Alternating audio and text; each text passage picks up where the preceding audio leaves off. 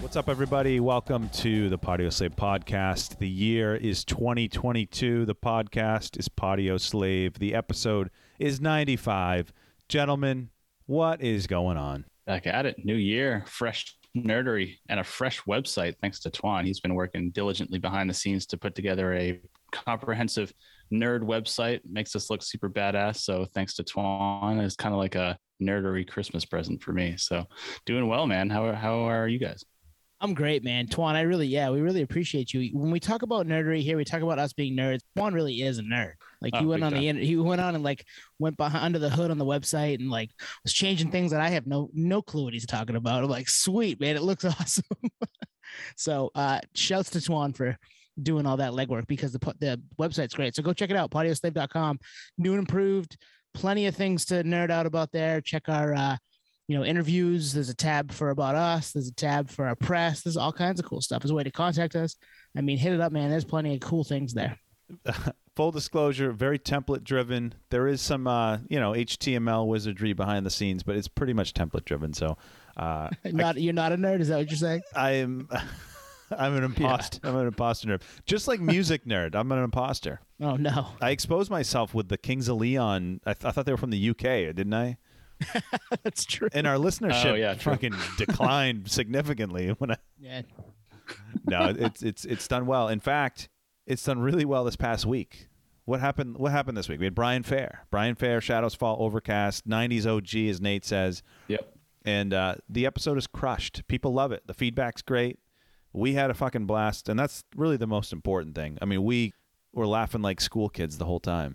Yeah, and the timing was perfect because it was kind of like a hometown show. Like, got our OG Brian Fair from Shadows Fall, Massachusetts band on to kind of, close the year with us on the podcast. So that was, super cool. And especially, I mean, what was it, like 2 or 3 episodes before, talking about the show that I worked in Portland, the small, I guess, known as the Ceiling Show, according to Brian. So it all came full circle. So it was a great way to close out the year. I really like it. The lesson here is put it out there, and maybe things will happen. Exactly. Yeah, and also be good at it. I mean, there's some of that too. No, I'm just kidding.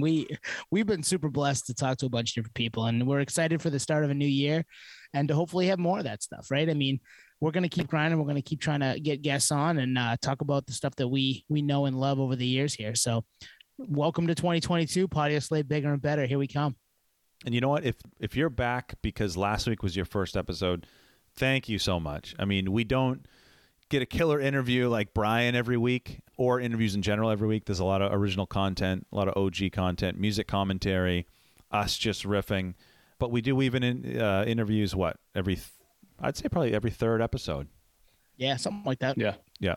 And we get some big things under the hood that we're cooking up here for 2022. Yeah. And couple weeks from now, this is dropping January 3rd. So January 18th, hopefully, I don't know. But later in January, you're going to see, I guested on Playlist Wars. So we had Brian on way back, episode 84, I think. And they returned the favor. And I went on and talked Green Day with them. So really fun concept, really fun format. Those guys kick ass, Brian and Gomez. So if you want to listen to me, but in a different way, do that. And they want to have you guys on too. They did mention that to me pre and post. They're excited to have all 3 of us on at some point. So look for that in the near future.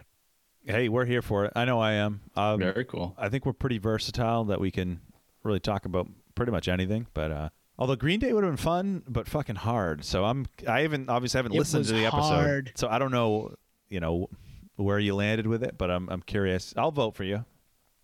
Yes, we gotta take the first ever Playlist Wars / Patio Slave battle down, right? I mean, Go vote for Tony if you're listening to this in a couple of weeks. You're gaming the system. No, you were sending us some things in the group text, and I was like, man, it's like you're cramming for a big final. Like, man, I feel for you. It's a tough decision to kind of round it down to a few songs. And those guys do it every week. So imagine trying to do that every week. Like, pick a stress.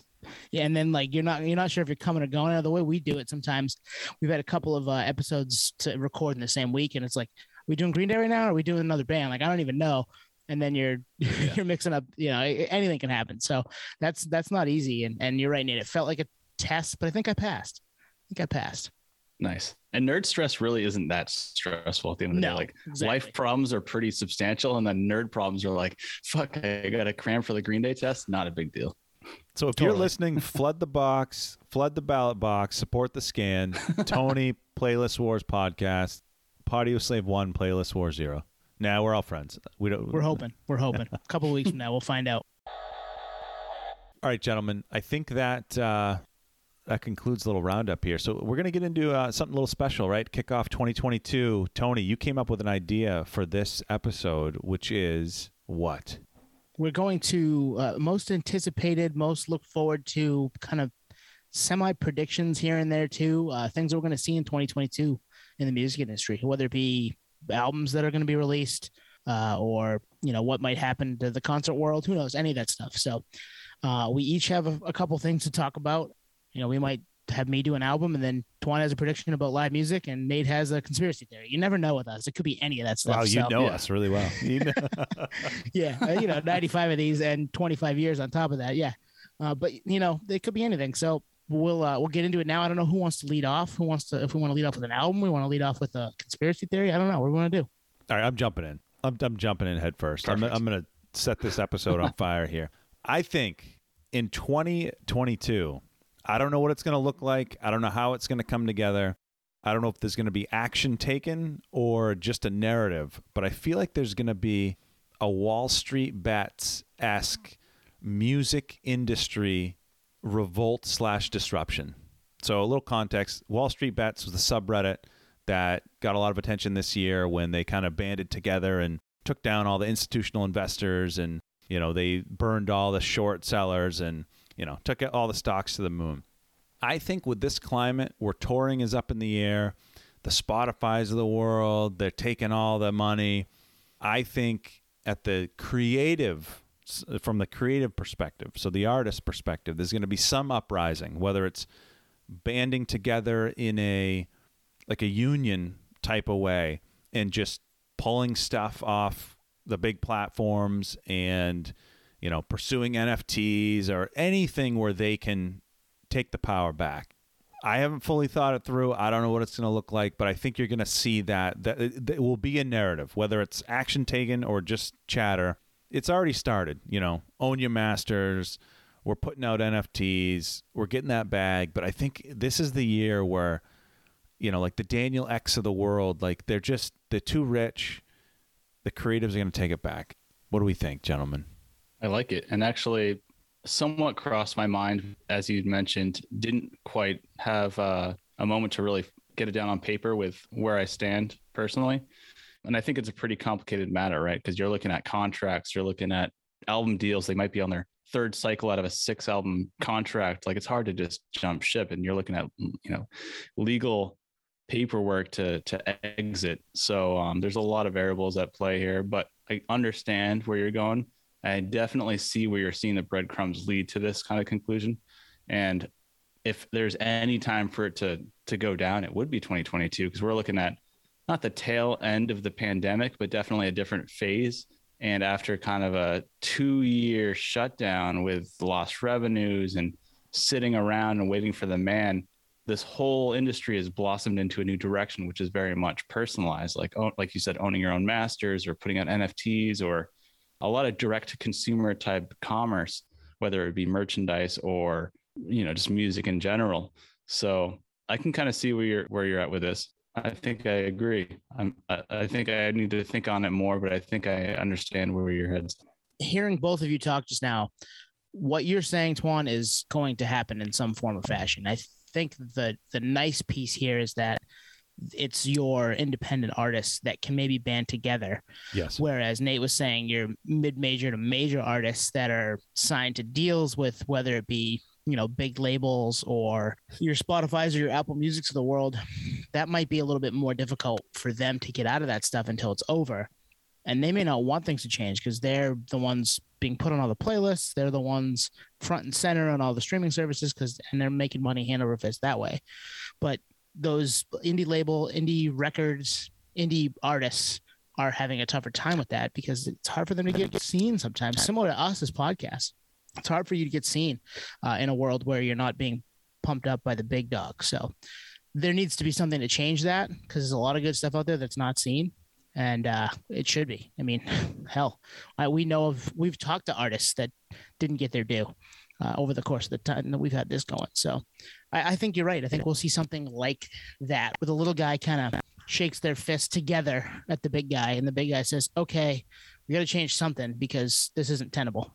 I agree. And not like in that Wall Street Bets example, like someone like Drake, he's in bed with the institutional investors in that scenario. So yeah, they want to ride that wave. They don't want anything to change. But I think that you're right. It's the independent guys that just getting squeezed. I think it was Toby McAllister, one of our previous guests. He was like, every 250 spins gets me $1. And it's like, well, goddamn, you gotta get a lot of spins to make a living that way. And I know that's not the only revenue stream. You know, he plays out live and he's got merch and stuff, and that's just one, DSP, but damn, it's an uphill battle. And he it's funny you mentioned him, because I was thinking of him for a different reason. He had tweeted something out asking how somebody gets on a playlist. Like, who do I have to yell at or email it nicely, put me on this playlist? Like, I fit here, because he's smaller indie by himself right now. That's hard to do. So, the thing that I'm seeing more and more, if you're following an indie artist, you like an indie artist, go follow them on whatever DSP you use, just to kind of help them out a little bit. And then buy their merch, see them live when you can. When that stuff does happen, you should definitely do it. So I think that's the way to help those folks so they don't go away. And that class has certainly shrunk during the pandemic. We don't want to lose more of them. So, put some money towards them. Taylor Swift will be okay tomorrow. Drake will be okay tomorrow. Kanye will be okay tomorrow. Yeah. Well, with that said, there's also another element to that too, right? So you're talking about physical goods or any kind of way to support the band on a tangible end good. Well, that's also being squeezed, right? We had talked about it a little bit a few episodes ago on someone like Adele that's squeezing out vinyl press in favor of her newest release, whereas legacy artists, whether it's independent or major label artists, are kind of getting, I don't know, pushed aside. Their lead times are getting extended in favor of arguably one of the biggest artists of all time, which is Adele. So even supporting the artist in the traditional sense is, kind of in arms right now with the whole supply chain. So it gets really complicated really easily. Well, and in that situation, I want those indie labels, your Pure Noises and whatever, to be like, hey, we need to band together, because this can't happen. I know it's Christmas. Totally. I know we need to press 1 million Adele records. I didn't get one for Christmas. I'm bummed. No, I'm just kidding.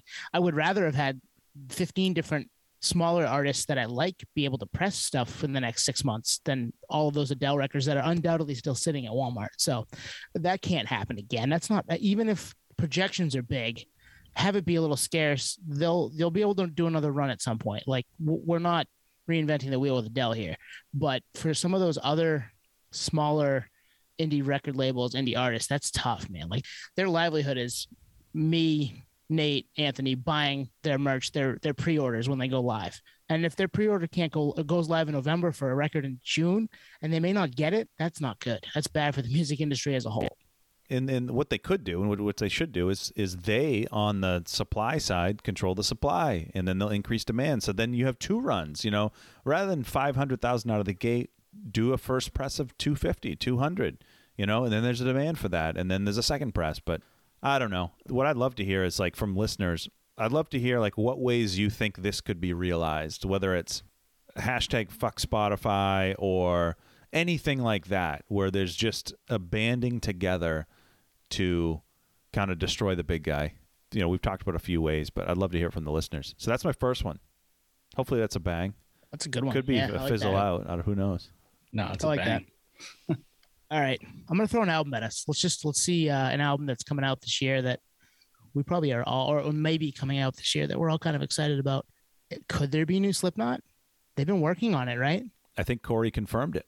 Okay, yeah, and I thought that there was some legitimate buzz around that, like maybe even a month and a half ago. So I'm hoping we see that before the summer, so that maybe we can see them on tour this summer, because that's going to be probably the safest way to do that right now, is have them outside at a big venue, not fest style, go around the country and play amphitheaters and do that stuff. So new Slipknot, that's the most anticipated, most exciting thing for me coming up here in 2021. I'm ready for that. Yeah, no, that's a good one, especially because they dropped the album. I guess, was it in the middle of the pandemic? No, it was before. Fall of 19. I thought the same thing. 19. Then okay. It came out in August of 19, I think, right? We Are Not Your Kind. Yes, exactly. But I'm thinking more of the promotional aspect of, making that album come to full circle. So obviously that includes touring, which was put on halt during the pandemic, at least in 2020. They returned in 2021 here. I know they played a show in LA that I was trying to get to, kind of select small shows. I think it was called the Not Fest Roadshow. So I guess they utilized the downtime to straight up write a whole new album, which is, I'd love to get their take on that. Like, they barely got to promote the last cycle. And hey, might as well, we have all these ideas. I guess we'll just put out another album. So there's only so many bands that can do that. And Slipknot's definitely one of them. I would love to get their take on that too. Corey, the DMs are open. Oh, for sure. Hey, and we've interviewed and talked to people that know him. So if those folks are listening, let's make this happen. Yeah. I actually saw today, I think Corey was on some media outlet, or I don't know where it was, but he said basically the plan is in the spring, new Slipknot album. Nice. Because they released that song Chapeltown Rag, which to me was a throwback. It reminded me of almost self-titled era. Yep. Yeah. I think it had heavy on DJ elements and, was heavy and had melody. I mean, that's their playbook. And it was a throwback. And I feel like reading online, that's the kind of vibe that people got, was more self-titled than, I don't know, Subliminal Verses, for example. Right. Yeah. Okay, I mean, I'm here for that. Yeah, it was great. Yeah, timing-wise, perfect too. And we're looking at, I guess, 22 years back in terms of retrospective for Slipknot. 23, I guess, if you say 99. So yeah, I mean, for them to capitalize on that is proper. Go back to your roots, capture the nostalgia 23 years ago, and you got your old fans and you got your new fans. Because I think anyone can appreciate some heavy music right now. At least I can. So yeah, totally. And you're right. I mean, the nostalgia play is big across all music at the moment. Huge. And all things, not even just music. I mean, we just got a new Matrix movie. We just, there's all kinds of stuff out there that another Spider-Man with 3 of the people playing Spider-Man. Like, it's just nostalgia everywhere. So I guess that's our generation eating that stuff up. But here we are. Yeah. Give us another Slipknot that sounds like something from 25 years ago. But I mean, they are universal. I mean, we go back to last week. I mean, they took out some heavy ass bands, and you heard it from Brian. He said they were still playing some brutal stuff during the Subliminal Verses day, so if you're from that crowd or you're more on the new metal side, there's something there for you. And I think I don't know, I saw them on the Knotfest show in 2019, the Knotfest Roadshow in Massachusetts. They were great. They were awesome. They still bring it, and I would go back. I'd go back this year. Yeah. Nate, my man, hit us with it. What you got? Man, well, it's funny because I got a bunch of things lined up here, and they both kind of play into both of what you're saying. But I'm going to resort to this first one, kind of springboarding on what you just said, and it's touring. For 2022, I think touring is going to make a comeback. Here's my timeline. So you're looking at 2020 shut down, nothing's happening. Show production and touring is essentially at a halt. We all saw that as fans. Internally, tours being canceled, rerouted for 2021. That was even kind of a shakeup. So I'm looking at springtime as a beta for 2021, as there were some soft shows. I saw a few shows spring into summer and even into this fall, but pretty scarce for the most part. I mean, I was able to see everything I wanted to see just for the lack of shows in general and tours in general, whether things were rerouted for 2022, let alone 2021. So there's a lot of that going on. So I see it as like the beta phase, soft opening, as you will, for the touring industry to make a return. So I feel like 2022 in particular, late spring going into summer is really when we're going to see things kind of return to form. And I'm taking a lot of clues based on festival lineups, a lot of Instagram notes on, new albums, promotion, kind of all correlating to that same time frame, which is late spring, early summer. And I think it has a lot to do with what we're looking at on the pandemic, right? We're looking at a whole new wave here. So winter is essentially maybe not another shutdown, but definitely a pause on big tours. And everyone knows that summer's the time to see shows anyway, especially outdoors. So I think we're looking at just a soft phase opening for the live music scene, and it's played out primarily in a not half capacity, but just lack of shows in general. So I'd say my kind of foresight on what we're seeing in 2022 is a return to normal or return to form come, Q2 into Q3 of 2022. I actually have kind of an opposite thought. I think we're probably headed in the opposite direction, and it kind of feeds into my next thing I'm anticipating or prediction, which I'll hold off for now. But I think I'm just seeing the writing on the wall right now. Everything's getting canceled, and it could be this wave. Everyone's indoors. It's winter. New strain, new variant, etc. But who's to say this is the last one? Are we going to do this all over again? Who knows? I feel like we're leaning more towards that direction of cancellations and apprehension than diving in to say, hey, we have every reason to think this year will be better than the last. Actually, that's an indirect tease to the point I'm going to make here in a few minutes. But I don't know. My gut and impulse tells me it's going to be a light summer. I think I agree with Nate. Think so? Yeah, I think summer's going to people are going to go hard. The only thing that worries me is that we've had, especially some of the bigger acts, push music, right? I mean, even just at the start of 2020, Foo Fighters shelved Medicine at Midnight and dropped it almost a full year later. And like, how much of that changed? And how much of your and Every Time I Die, we talked about them a couple weeks ago. Same thing, right? Like music that was mostly done. I don't know how much they changed in between having it ready to go in early 2020 to shelving it till when it dropped. But that worries me a little bit. But the other piece there is like it's the only way they're going to make any money. And outdoors, the more we know about it, the less we're worried about it outdoors. I mean, we were at some pretty big outdoor shows this summer that didn't seem to be any sort of issue. So I'm optimistic that we see a fairly normal outdoor touring cycle this summer. Yeah. If there's the space, there should be no reason why it can't happen outside. If there's space and you're willing to go and the band's willing to be there. I think you both have valid points. What Tone highlighted is what I'm seeing out here on the West Coast. And I think that is an extra variable as I'm in a climate that is conducive to outdoor shows 12 months out of the year, right? So there's never really any reason to shut down. Their shows are out here all the time. December, January of the year has no hinder on live shows whatsoever. So Hinder's not going to play your hometown? Come on, I want to see Hinder. Was it Lips of an Angel? Lips of an Angel, baby. It's a great song. It's a great stripper song. Sorry, go ahead, Nate. Creed Light. No, Creed but Light. Anyways, to get back on the tracks, I think that is kind of the luxury of living in this market is seeing a little bit of the future because it is very prominent here with the music industry in Southern California. So you kind of see things roll out beta here. So Pearl Jam, for instance, that I have the whole 6 shows lined up. I have tickets that have been postponed for 2 years. This is amazing. This is amazing because we talked about Pearl Jam episode 3.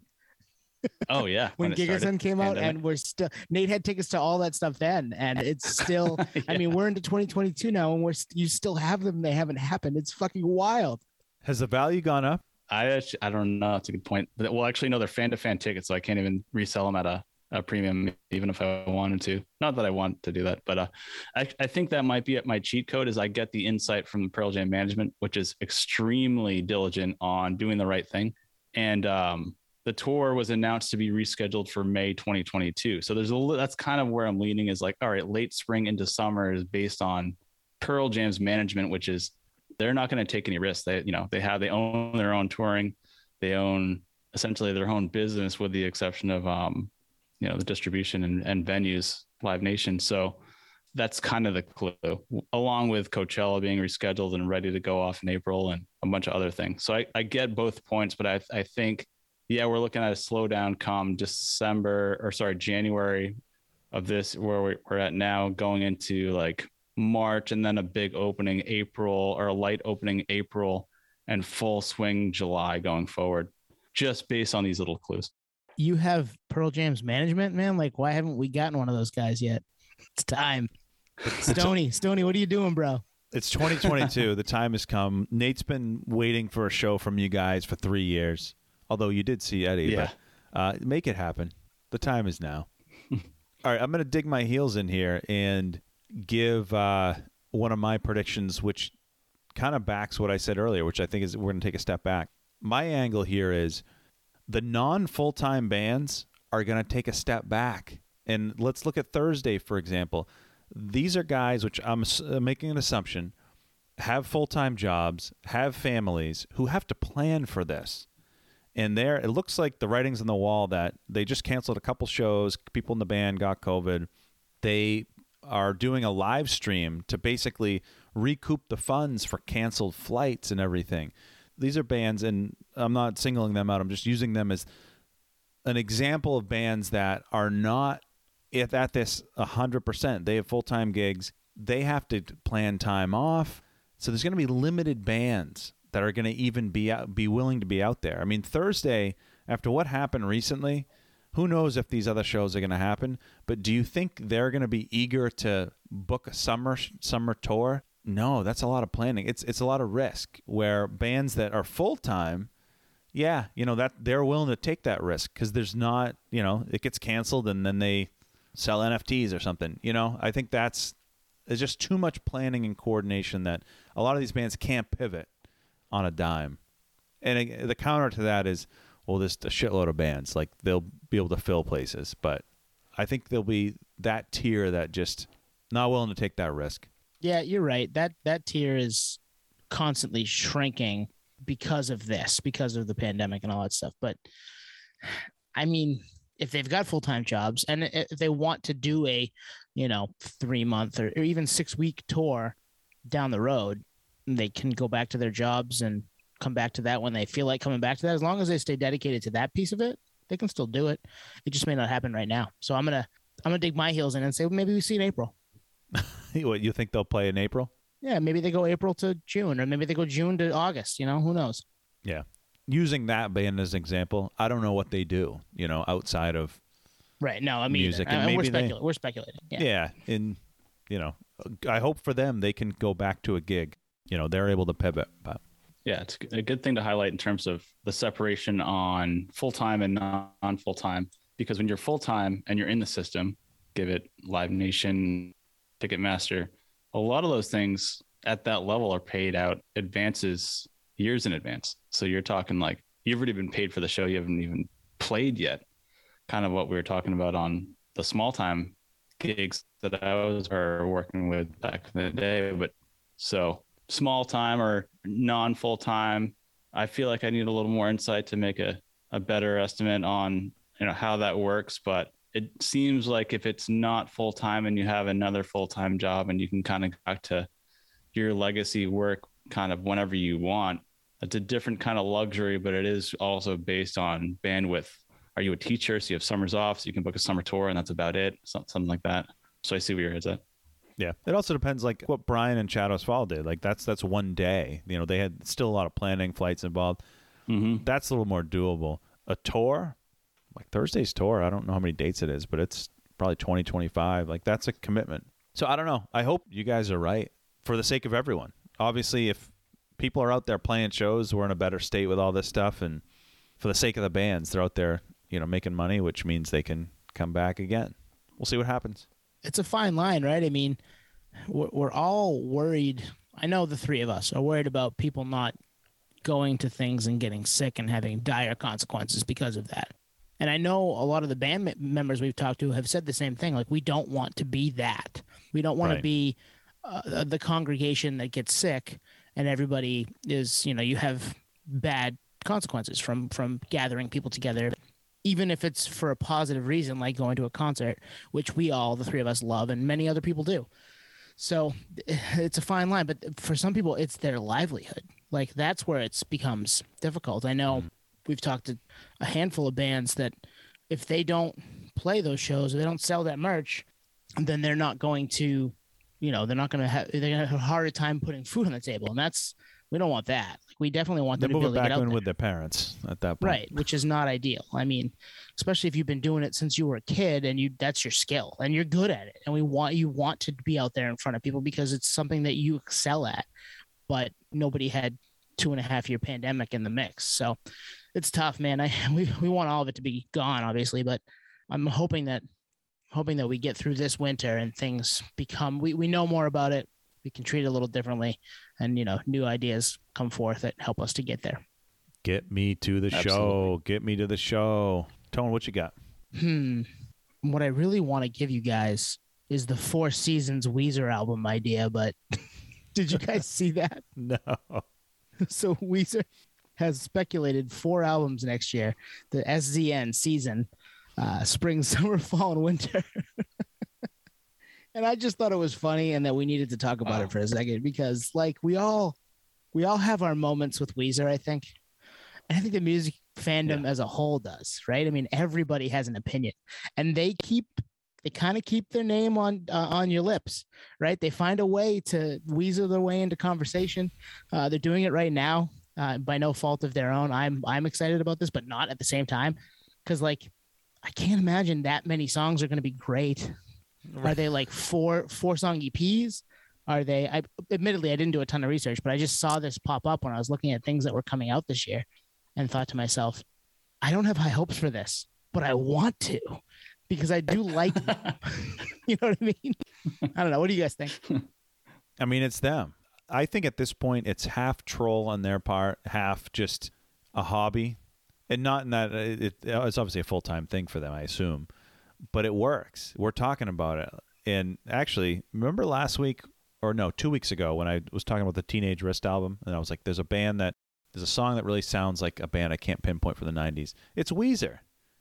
So they're, by doing, again, nothing on their own, I would have been talking about them had I made the connection 2 weeks ago, because a band is jacking their steez. And then there's Rivers, who just is, I can't even say it with a straight face. He's just Rivers. And with Rivers that name, Rivers. It's them. This will probably happen, I guess, is the punchline. I bet this will happen. And I love the name. How can you not love that fucking name, Season? I hate it, but and that's an inside joke going way back from Twan and I. So, and this just brought up a whole entire episode case study on a band and how you operate, because it's one of the few bands that I can think of top of mind that there's a great Neil Young quote from one of his songs, like, it's better to burn out than fade away. Well, Weezer is definitely not fading away. They just keep going, right? And a lot of it is confusing. Like you said, is it a troll? They're putting out albums for the sake of putting out albums, and a lot of them are jokes, and there's some corny album covers that are out there forever. Like, do they represent the band in their truest form? I don't think so. If you have things like the Blue Album, which is a bona fide staple for the music industry. So it's a very interesting way to continue your career, because they could just tour, they could just be a legacy act off the Blue Album and call it a day, but they continue to put out albums. And I just don't understand if it's just to be top of mind, or if it really is, there's creative juices always going on, that the band is like, yeah, let's put another record every quarter. Let's put out a record. It's like, it's very strange. I don't think any other band does it at this cadence. Well, they put out 2 records last year, right? OK Human and Van Weezer. Van Weezer. And I liked some of OK Human. I liked some of Van Weezer. It's almost like put them together. Like, maybe hone some of these down and make them one record that is awesome. The idea behind OK Human was with an orchestra, so I get that too. But I don't know. You're right. It's like they're constantly wanting to be top of mind, and you're the better to burn out than fade away. They've kind of done both. You know what I mean? Yeah. For me, at least musically, I think they've sort of burned out in spots and sort of faded away, but at the same time, they're still going, and like they're still putting out songs that don't suck, because I've liked some of the songs that have come out in the last 10 years. I don't love them. They're not Blue Album for me. And it's funny you said Blue Album, Nate, and didn't say Pinkerton. We talked about Pinkerton way back. I don't even remember. It must have been in the 40s or 50s. And you guys both rode for it. And I think there are 2 really good Weezer songs on it, but it's disjointed. And I'm a Blue Album truther. So funny you didn't mention Pinkerton. Maybe he's changed his mind. Maybe.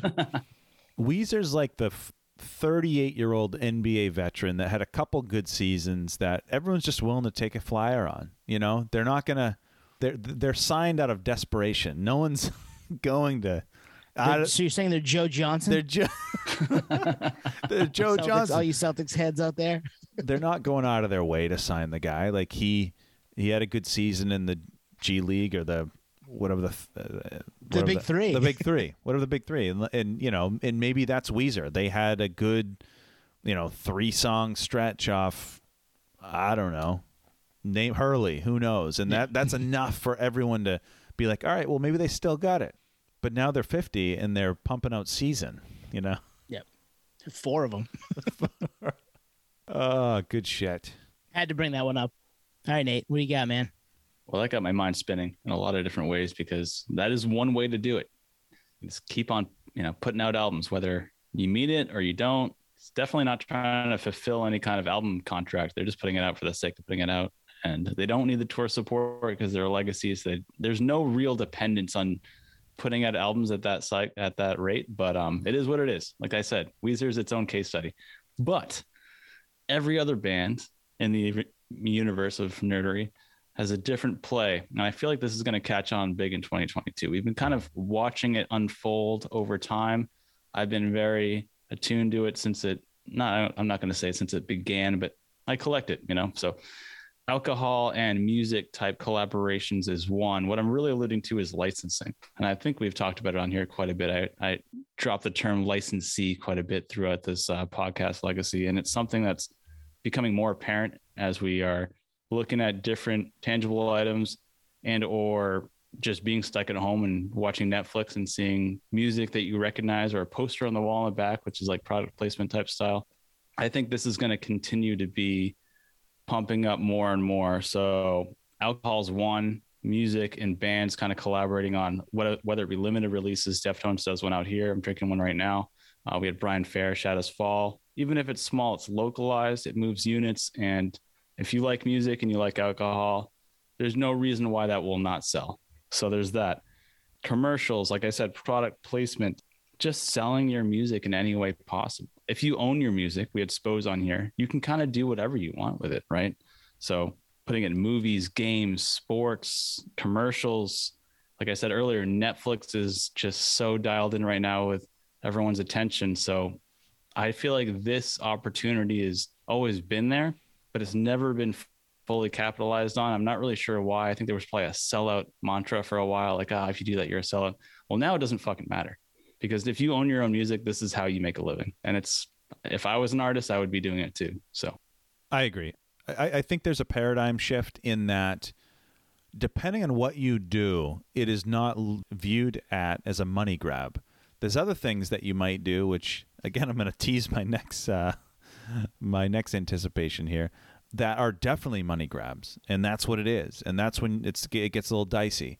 But yeah, this is the play, especially with the internet. I mean, there's so many avenues you can go down where you just slap your image on, you slap your logo, like the Deftones White Pony, slap that on anything and it's going to sell. Yep. Weed, tequila, beer. And people love booze. Yep. Booze isn't going anywhere. None of that's going anywhere. Now's the time. No, you're absolutely right. There are unexplored avenues of this too. That there's something that we don't even. NFTs are things we talked about, but there are other things that could be product placement that we haven't even thought of that we're going to start seeing. It makes me think of that scene in I Love You Man where the real estate agent's trying to get Paul Rudd's character to like put his name on a urinal cake or whatever. Oh yeah. So you're like, just be everywhere, be top of mind, be similar to what Weezer's done, be out in the in the world and seen at every turn, which depending on the situation can be annoying and the artist can be annoying, but it can also be a way for some of these bands that we talked about earlier, the middle of the road bands, to kind of keep viable. Merch too, like t-shirts. Why we haven't seen more of that? We are seeing it a little bit. People wearing them in different aspects of the world, hats, t-shirts, stuff like that, or having a cool poster on the wall in a dorm room in a movie, right? Like we need more of that stuff, and we want that to be a little more prominently involved to get those, middle of the road bands seen and on top of mind. So, oh man, that's a cool Thursday poster. I'm gonna go listen to that record again. I forgot all about it. Or, hey, these guys just talked to Tucker Rule of Thursday. I'm gonna go listen to the Full Collapse because I haven't in 15 years, whatever. So that type of thing could happen more and more. I mean, even people like us being a mouthpiece for stuff like that. Well, you remember when Coca-Cola put the names on all the labels, and people like would seek out their names. Like, why wouldn't, I don't know, any record label just like band together all their acts and just throw them on? You know, like if I was at a checkout and there's like a Mountain Dew or a Coke with I don't know, Deftones or whatever, I'm gonna grab the Deftones one. I am, and it works. They have their own thing going with the booze, but there's other avenues. I'm with you. McDonald's meals, like the J Balvin meal and the Travis Scott meal. That's a great example. Shit like that. That's going to happen. Yeah, I mean, the world is open, right, for any kind of potential partnership. And a big proponent to this conclusion is the fact that a lot of people are selling their rights to their music. I think the most recent one I saw recently was Bruce Springsteen selling his rights to his catalog. So it just kind of plays into that conclusion, like, okay, like Bruce Springsteen selling his rights to his music, that's something I never would have bet on ever in my life.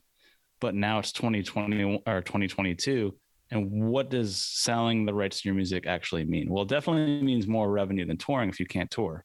So, not to take away from my other tangent earlier, but you know what I'm saying? Like, selling your rights and the licensee play is just infinite. You can kind of do whatever the hell you want. So that's a good point. I mean, artists selling their full catalog, it's wild. And Bruce being the most recent example that we saw, I was surprised by that. But at the same time, like he's in his 70s, right? Or 71 or 2 or something like that. Yeah. Why not sell the catalog? What the hell do you need it for in perpetuity if you're no longer around? Like, sell it and give the money to your kids, you know, or whatever, right? Or set up a trust and have it work for you a little more than just random royalties coming in for, you know, Jeep commercials, if that's what it gets used for. I mean, there was something to say with owning your own music was pretty, I don't know, it was holy grail for a while, right? It was like, oh, you own your own rights to your music. That's huge. But at the end of the day, if it's just a gold bar sitting in a bank and you're not cashing in on it, it's not like it's adding. I mean, it might be accumulating value to an extent, but for the most part, it's just sitting there. It's unrealized. So, you know, at some point it becomes a burden. If it's unrealized, it's just something that you're thinking about, or you're paying for it to be protected, or, you know what I mean? You have a safety, you know, deposit box, or you have a safe or whatever. At some point it becomes a burden. Yes. But if you're like 35 and you've put out 20 years of music and have a decent back catalog that is still in some sort of demand for whatever reason, or maybe even 50, and you've got a long way ahead of you and you're going to tour still and all that stuff, it pays to hang on to it for a little while longer. Agreed. But if you're, you know, like the Boss and Bob Dylan did it last year too, I think. If you're their age, it's a little different. So this is like 2 in a row where it's like a perfect segue, and I'll give my actually, this is the last one I had. I only had 3. And this isn't a hot take. This is just, obviously, this is where the puck's going. 2022, music NFTs are going to rule the world, and I think it's not for the best, and it's for 2 reasons. One is, if an artist goes like the super exclusive route, you know, small amount gets made, that means only a certain few fans are going to get them. So they're pissed off. So if I'm a fan, there's an NFT I want, I don't get it, I'm pissed. And then I'm pissed again when I go to buy it from the resale market and it's jacked up, right? And I know what you're thinking. This is what vinyl is, right? This is what vinyl is. This is pressing. Totally. Yep.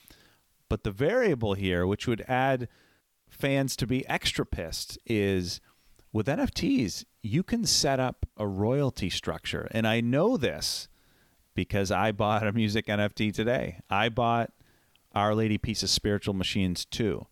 And how it works is you buy the NFT. Every change of hand, they get 10%.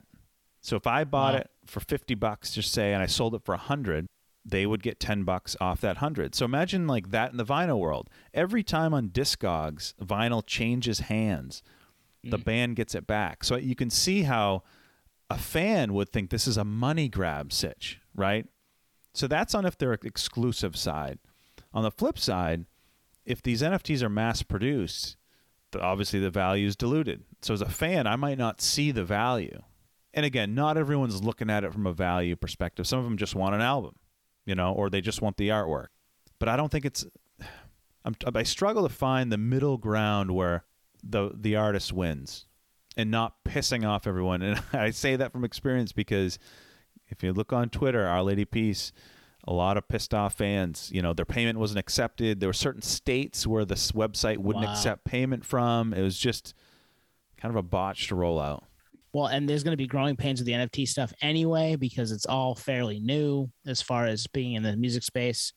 The crypto world in general has blown up in the last 18 months, 3 years, but you know what I mean? It's been really big over the last year and a half. And I'm kind of with you. I'm a little concerned as to how this fleshes itself out and works so that people can still listen to the art, because the art has always been kind of able to be gotten depending on how you get it. But it's funny. Nate, you mentioned Spose. He's been doing like a Twitter morning show that I popped into a couple times, and they were talking about NFTs one morning, and I came in like halfway through, and they were like, "Oh, you talk about music. Like, I got a question for you. What do you think a song is worth?" And I was like, "Shit, man, it really depends, right? Like, it could be worth $100 to me, and I want to listen to it, 100 times. But it could be worth, it's a song that maybe I don't like as much. I don't pay $100 for that, and you don't know that going into it either. Like, we don't know if that Our Lady Peace record is going to be any good, right? You know what I mean? So it's a fine line to walk, especially with the way the industry has gone. I like the idea of the artists getting a cut every time their stuff's passed around a little more, especially for a smaller artist. I don't like it for a big one, but it's an interesting thing, and it's going to become bumpy here, I think, over the next couple of years. Absolutely. Well said. I'm a little divided on the whole situation altogether because we're in that generation of the changeover to this whole new dynamic in terms of collectibles, right? We're very much so vinyl collectors, posters, tapes, CDs, guitar picks, whatever it is. It's always like an actual physical item.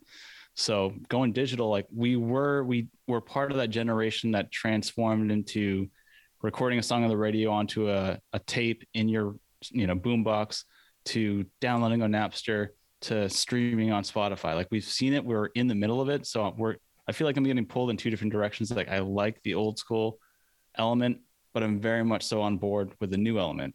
A good example is, I wear an iWatch or smartwatch, right? But I also have like a hemp fucking bracelet on the same arm. So it's like, I'm right in the middle. Like, I don't really know what the fuck's going on. I embrace the future, but I'm clinging on to the past. And NFTs is just the antithesis of that. Like, where do I stand? I don't know. I think NFTs are interesting. You're in the present tense. That's where you are. Yeah. Yeah. So I'm going to echo that, and I'm going to expose myself straight up. I don't even know what I got with the Our Lady Peace NFT. Like, I know I got like the actual album artwork in digital form. There was also mention of like a curated video they're going to make for me. There was also mention of a signed physical item, and I don't know. I was just like, I'm gonna do it for the pod. I'm gonna buy it for the pod. Why not? Nice. Yeah. I mean, it's semi exciting because whenever you give creatives a new place to play, fun things happen. So totally. Yeah. I do think there's going to be some cool stuff that comes to this. I just don't know when or how long it's going to take. Like, if there's going to be a lot of crap in there to begin with, or like to get this thing rolling, because there is. I mean, there's always going to be imitators. There's always going to be more people that want to try to, jump in on the craze and make a quick buck too. Like, all that stuff comes with it. So it's exciting and semi-dangerous at the same time, right? Like, I'm kind of feet firmly on either side of the fence or either side of the line. Yeah, it'll be fun. It'll be interesting to see, like, at the end of this year, how many I own, how many I've bought or sold. For ones that I'm holding, what's the value to me, all that fun stuff. So we'll check back in 12 months. I know I'll probably buy one too, and I've been semi anti in it and the thought of it for a while, but I mean, if it's the way it's going, it's the way it's going. Like, I gotta get up and go with it, or be left behind and be mad at myself for being left behind. Yeah, you missed the bus. Just get back on, man. Yeah, exactly. So Tony, you're up. All right, so I'm gonna give you. I have a thought, but I'm gonna give you a couple of just a couple more albums that are coming out this year because we're kind of excited about them. Frank Turner's putting an album out in early February called FTHC. Eddie Vedder's got an album out in early February called Earthling. The Gang of Youths have an album coming out, which I'm excited about, called Angel in Real Time. Drink. That's the only reason I wanted to tell you that, because of Cheers. In Real Time. Posthumous Fife Dog records coming out then, late March. Obviously, the 4 Weezer albums we just talked about. Maybe new Kendrick Lamar. Maybe Red Hot Chili Peppers finally. That stuff is kind of exciting. What I wanted to get to, and looking for some of these things that were coming out this coming year, I noticed more Bandicaps, and I had to share a couple with you. And I think 2022 might be the year of the Bandicap. I think we're going to continue to talk about it. It's going to become a phrase that we start to hear places and we'll be like, hey, that was ours. Like, we've been saying it for a year and a half now. Yeah. But I think it's a thing, right? So there's a band that's putting an album out called... it's Bootylicious Zebrahead before Destiny's Child swiped it. Right? Yeah, right. It's just going to be out there. So a couple bands that I saw today in my travels. Wet Leg. No way. Yeah. Wait, is this a Hard Times article? No. And I heard a song by them and I didn't hate it, but I was like, that's such a bad band name. I don't even know what it means. I don't know where it came from. I'm not even done a ton of research on this. Just first thing you think of when you hear Wet Leg, weird band name. Oh yeah. Why? Yep. Yeah. How about Let's Eat Grandma? That's another one? What? Yeah. Yep. Damn. They have an album coming out that's anticipated in 2022 as well. So that being said, the year of the Bandicap, you heard it here first, because you did hear it here first, way back in the teens on this podcast. We came up with it. And if that thing takes off, if you're using that in your everyday vernacular in September, it came from us. I love it because, I mean, let's think about this. As time goes by, naturally, it's going to be harder and harder to come up with good band names. But at the same front, don't let it, do a disservice to your music. I'm going to put my Nate hat on and talk about merchandise, Am I going to wear a Wet Leg t-shirt? Fuck no. Are you going to? Who's going to wear? I mean, do they have sweatpants that say Wet Leg down the leg? I mean, what the fuck? Do the shirts say Wet Arm? Like, I'm confused. I mean, I can only assume they're an indie act a la, the Pitchfork crowd. And that's just based on the name. And that's a prime example why maybe you don't do that. But maybe they're great. I'm not going to jump to conclusions. The name's tough. The name's tough. Yeah, it's a tough hang. Yeah, don't knock the hustle. Let's Eat Grandma? Like, what it does remind me of is just fashion trends where cornier, uglier, throwback, it all comes into focus. Just go on Instagram, right? Or TikTok for that matter, and just look at what people are wearing. It's like almost like the uglier shit that you wear gets more attention, almost based on that kind of, satire of, oh yeah, I'm wearing an ugly sweater for Christmas. Oh, cool. Yeah, you're invited to this party now. Like it's cool to be ugly or uncool. And so I guess band name kind of plays into that same realm, which is like, oh yeah, it's a shitty band name. I'll go check it out. Right. Or like it's intrigued you enough to listen to it.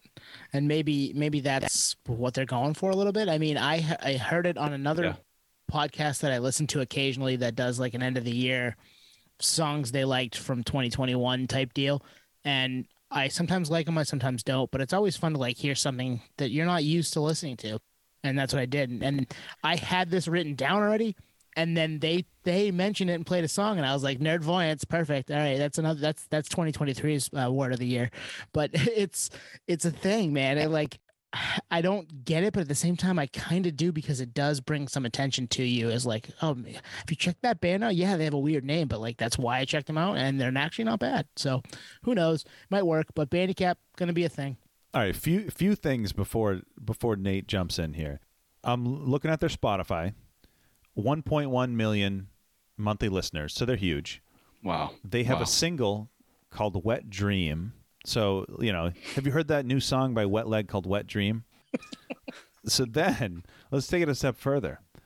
And this plays into exactly what you're talking about, Tone. Fans also like, these are real band names, Sports Team, Yard Act, Dry Cleaning, Porridge Radio, Goat Girl, Do Nothing, New Dad, Geese.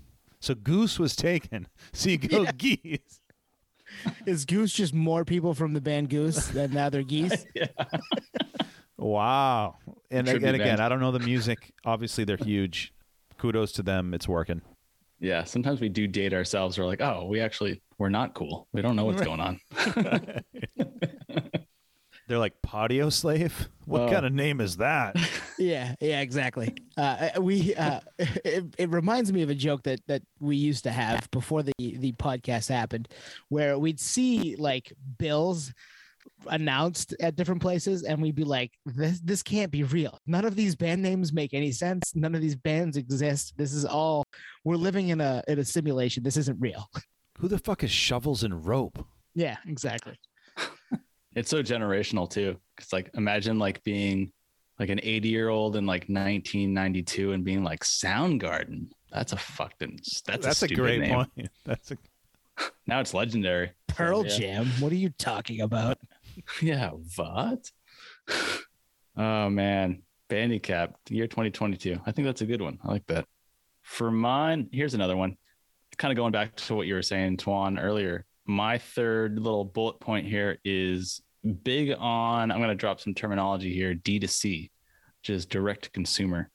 This is happening across all sectors. Been watching this very carefully, especially in the wine and spirits industry. There's a big paradigm shift. Drink, you said it earlier, Tuan, that direct to consumer is starting to take over in all segments, all sectors. Things I never thought I would ever see. Cannabis, direct to consumer. You order it on your phone, it's delivered to your house. Alcohol. These are all very highly regulated industries. Alcohol. Bevmo is big out here. Total Wine.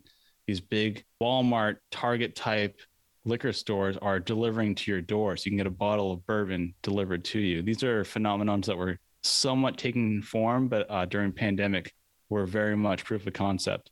So if that can happen with highly regulated industries such as cannabis and alcohol, which I only bring those up because I've seen it as it's my profession come to fruition, I see that this is just trending forward. And you said NFTs earlier, and that's a good example of proof of concept in the music industry, but it continues, right? You got Cameo.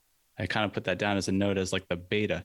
But even before that, when you did meet and greets, you have the meet and greets or you have the ticket purchase, and then you got VIP upgrade. That's another kind of direct to consumer upgrade. It's not through Ticketmaster. This is all in-house. It's going directly to the band.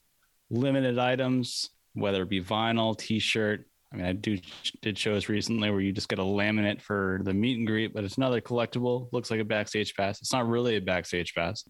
I feel like this trend is only going to continue. And we've seen it across the board. But, Cameo is really the tipping point where it's, hey, I'm not doing anything. If people want to pay me, I can jump on for 5 seconds and say happy birthday. I feel like that is not going anywhere, and it's only going to compound from here.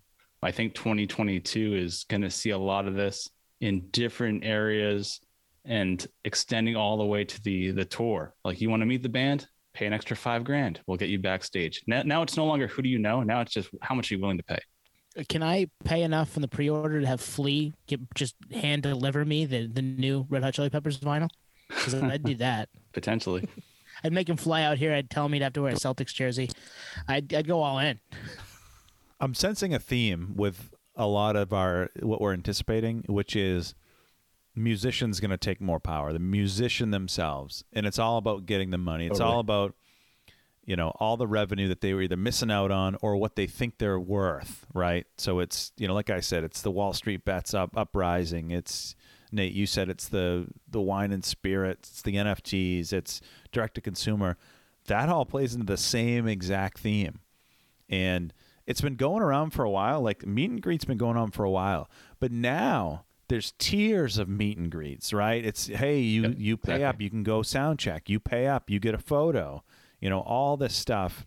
And we're getting, and we talked about this weeks and weeks ago, but we're getting close to where a band just needs their own management. They don't even need a label, just toss it up on the platforms. They can, outsource the vinyl. I mean, does Atlantic Records mean anything to Gen Z or whoever? No, it doesn't. It doesn't mean anything. They don't give a shit. They just hit play on Spotify. It means nothing.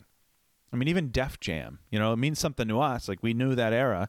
Nowadays, is Jay-Z involved with that? They have no idea. No, I think you're right. I think it is kind of an overarching theme of all of this, that we're going to see more artists taking the power back a little bit. And it's already kind of started, but I think 2022 will accelerate that, especially if we're stuck, for another however many months at home, not able to go to shows. They got to find a way to stay viable, or that industry, many industries like it, are going to collapse, and we can't. I mean, I don't want music to go away. You guys nobody wants the music industry to go away. That needs to continue. So, I mean, we've been talking about it now for 2 years plus, so almost 2 years. So, yeah, good stuff, man. And one last comment is, I don't think a lot of these label contracts were written in a way that even knew this was coming. Like, I bet when Nick Hexum does a cameo, he's getting that money. And like Jamie Josta of Hatebreed and Vinny Caruana of Movie Life, they're doing handwritten lyric sheets from their IGs for like, Josta was doing for like $100. Handwritten lyrics, sign them to you, $100. I guarantee you there's nothing about that in their contract with whatever label they're on. They're getting that. And that's just a taste. And they want more of that. They want to taste more of it. Mm-hmm. That's a good point. Yeah, it's intellectual property. It's not a handwritten note, has no association to the label whatsoever. It's actually that's the gray area, right? You're like, oh no, I wrote this on a napkin for a guy sitting next to me at the bar. Like, there's no royalties that need to be paid out. This is not a physical product tied to Atlantic Records. So, good point. And even to kind of rewind back to the whole meet and greet thing, we've all been to meet and greets. If you remember, you have CDs and they drill the barcode. So like, there's no unit sold at all. So the band is doing a meet and greet out of good faith. So I have a few of those drilled CDs myself. Yeah. It's the weirdest thing. Or Sharpie, right? There's a Sharpie across the barcode. Yeah. Or the hole punch. Yep. That's a good place to wrap, right? Yeah. We are excited for 2022. We hope you are too. We hope things can come back to a little bit more normalcy, maybe in the next few weeks and months, and we'll be back out there seeing shows again and the warm weather and having a good time. But in the meantime, we're gonna talk about it here and have people on that are in it and try to get their perspective on things, because we love doing that too. So thank you all for listening. Check us out at Podioslave on Twitter, Instagram, TikTok. Email us podioslavepodcast@gmail.com. Go to podioslave.com and check out the awesome new website that Juan has put together for us, and all that fun stuff, man. We're everywhere. Let us know your predictions. We are out on to 22. Awesome. Thanks, nerds. Let us know where you placed your money on these bets, these Nerd Street bets, and we'll see you next week. Cheers. Peace, podheads.